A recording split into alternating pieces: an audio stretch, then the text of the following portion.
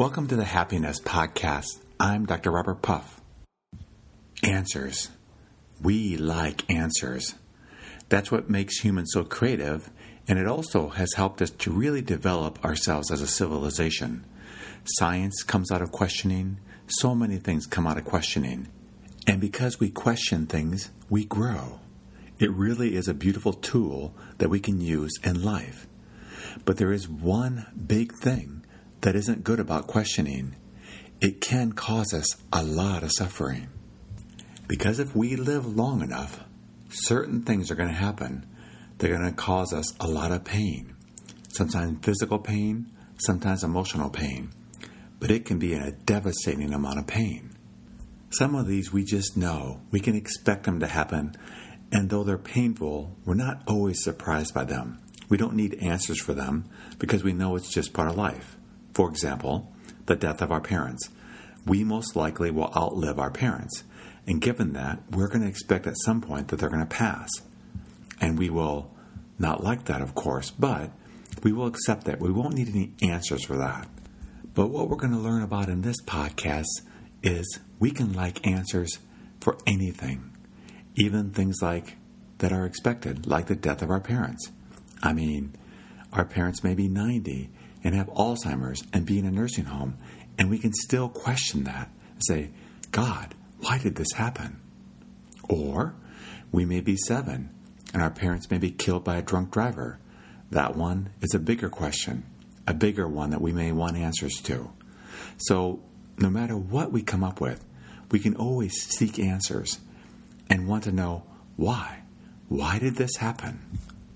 Now, mind you, I do think it can be very helpful to have answers. I knew one man whose father had abandoned him when he was younger. He didn't know his father very well, but when he got older, he decided to research what happened to his dad. Why did he leave? And what he discovered was his father had a real anger problem, and he decided to leave instead of staying at home and hurting his family even more. So for him, finding that answer was a good thing. I knew another person whose both parents had died when he was younger, and he was raised by his grandparents. He never knew why. He just thought they had abandoned him. And in his case, he found out that his parents had been killed because they were involved with a political organization, and they had been killed. When he found that out, again, that was helpful for him. But my guess is most of us have questions that we don't have any answers to. And we don't like that. It can cause us a lot of suffering. Why did this happen? Why did this happen to me? Why did this happen to my sister? Why did this happen to my child? Why is this happening right now? Why? These questions can drive us mad. They can be really harmful because we just want to know. And there are so many things in life which we may never find the answers to. Ever in this life. For example, let's say we have a child, and that child dies of cancer at the age of 7. We're never going to find really any adequate answer to that question as to why our child died. There isn't any good answer. So, do we just suffer? Do we just live the rest of our lives when things like this happen and suffer? Or can we find peace? Can we find happiness even when we don't have answers to our questions? Yes, we can. But how do we do that? Well, the first thing we have to do is determine that the questioning is causing us to suffer. Like I said, it is good sometimes to question, but sometimes it isn't. And the questions themselves cause us to suffer. Life is perplexing at times. It really doesn't always make sense. I'm not saying there isn't answers, but we may not be able to find them in this life. For example, a dear friend of mine recently lost her brother to suicide. He had a wife and 2 young kids, and yet he chose to end his life. She was very close to him because it was her only brother, and she doesn't really know why he did it. And it has caused a lot of pain to herself, to her parents, and of course his kids and his wife. A lot of pain. But my friend, who is a wise soul, realizes that she does need to feel her feelings, which she is and which she does, but She may never in this life have the answers as to why he really needed to die so early in life. She deeply loved him, and she can't connect with him anymore. And it's hard for her, but she's learned to live without the answers to why he committed suicide. She's learned to live her life well, and now she's actively involved in helping others who have siblings or people they know struggling with suicidal ideation and giving them tools that they can reach out to for help. She's used that pain and turned it into something very beautiful. Now, I've been doing this podcast for over 6 years now, and I'm very blessed that a lot of you have reached out to me via emails, via text, via phone calls, and shared with me some of your own stories. And what I've learned about this podcast is that people listen to it because often they have things in their lives that aren't going well, struggles, and they're looking for answers as to why and what can they do to make their lives better. Well, I think this is one of the big questions of life. Why? Why do things happen the way they do? Even good things, we can be blessed by something and not understand why it happened. And if we decide that, there are a lot of things I'm not going to find answers to in this life, but I still want to be happy, I still want to find peace in my life, then how am I going to do that? And the answer is quite simple. We have to learn to live without answers. And that's okay. We don't have to know the answers to everything. And it's still okay. I know we're going to do our best to find answers. But when we do, and none are found, then we need to let it go and just live. Live without answers. Living well in the present moment, right now, without those answers. And we may keep seeking them, but most of the time, we're just living. And if we go through our entire life never finding the answers to some of these very deep questions about pain, about suffering, what we will have done is lived a beautiful life because we are living without answers. And we found that that's okay.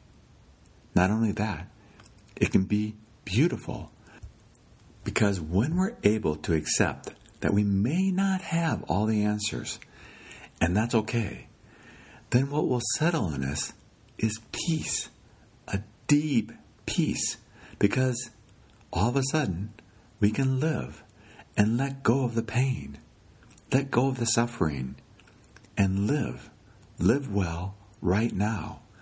When we hang on to things, the tighter we hang on to them, the tighter we hang on to that pain, the more we're going to suffer. And I know sometimes it can actually feel good to feel that pain. We don't want to let it go because it feels like it's dishonoring the pain. For example, if our child dies, for most of us, that's a lot of pain. And if we stop feeling that, if we stop questioning why did our child have to die, we feel like it's dishonoring our child. But what it's actually doing is keeping us from living. And would that person, that child of ours, who deeply loved us, want us to sacrifice our lives in this life? Because most likely they are in a very awesome, beautiful place. And we are here to live, to continue to live well. I'm very sure that's what they would want of us, even though they were taken from us prematurely. I don't know that for sure. I'm not even saying that's the answer. But it seems like we are to live well, no matter what. And I know life throws some really, really big things at us sometimes. For example, some of the listeners have been raped.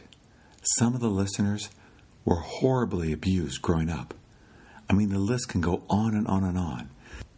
But there's a really important question we want to ask ourselves. Are we going to let that person who abused us, are we going to let that person that caused us so much pain take away any more of our lives? Or are we going to live amazing lives regardless of what they did. We're not going to let them rob us from living well, because that isn't going to happen. They've already caused us pain, and we're not going to keep letting that pain continue in our lives. We're going to find that life is awesome, is beautiful, and we're going to show them that they're not going to take away from our joy of life ever again. They did it once, but we're going to not let them keep doing it. We have a choice.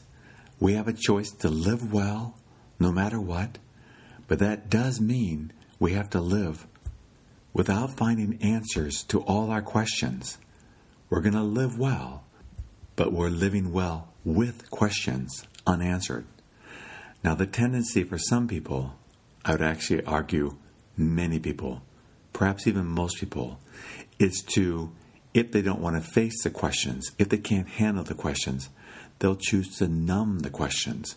For example, if they went through a divorce and it was very painful, or if their spouse died, whatever it may be, instead of facing that pain and living without the answers, they may turn towards alcohol, prescription drugs, food, workaholism. The list is so long of things we do instead of feeling the pain.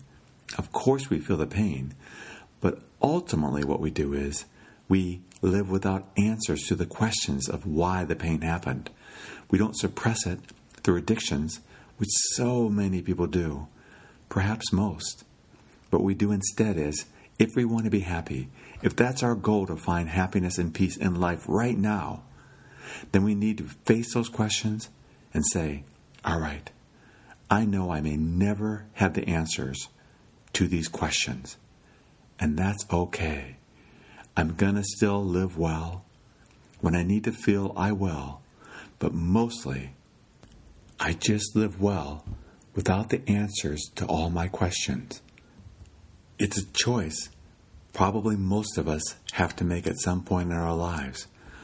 Are we going to fight life, struggle with life because life is so unfair and we want to know why? Or are we going to, when we don't get the answers or we cannot find the answers, are we going to say, okay, I get it.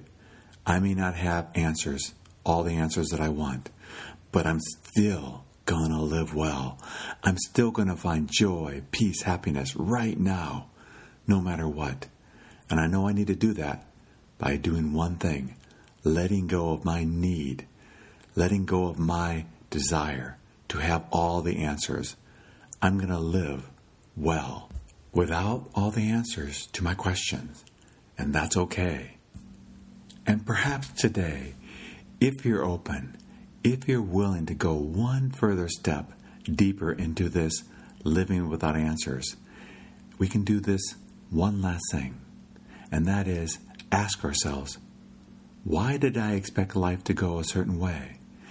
It's because of our expectations that we suffer.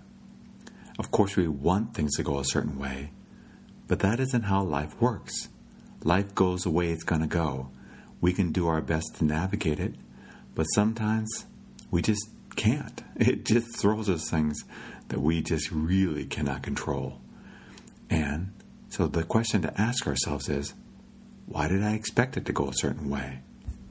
And this really ends up with the same ability, the ability to let go of the answers to our questions, the need to know answers, because we decide that we just live life. We don't expect life to do anything. We just live it well, see how it unfolds, direct what we can, and realize a lot of what unfolds just does, and we just can't influence it. We flow with it, but we can't necessarily always direct it, and that's okay. It's a very deep level of living without answers to our questions because we don't have any more questions. This is hard to do, but one we might consider trying sometimes when we are struggling with the answers to our questions.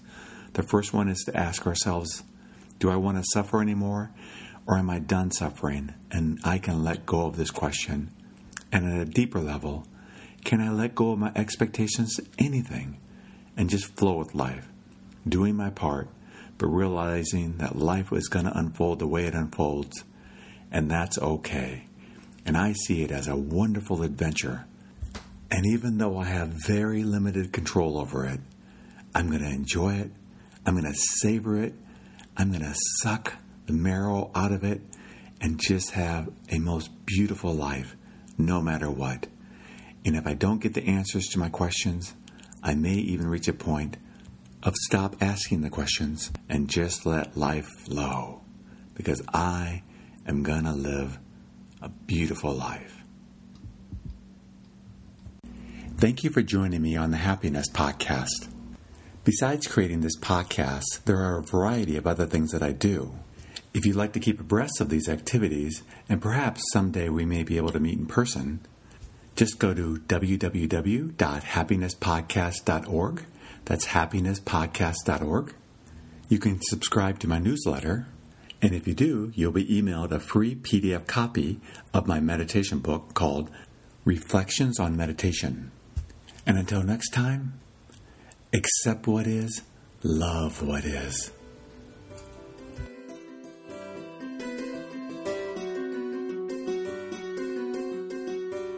Do you ever wonder why some companies do so well, grow, and just seem to keep coming up with great ideas and keep expanding, while other companies are permeated with negativity, lawsuits, employee turnover, and just overall unhappiness in the workplace?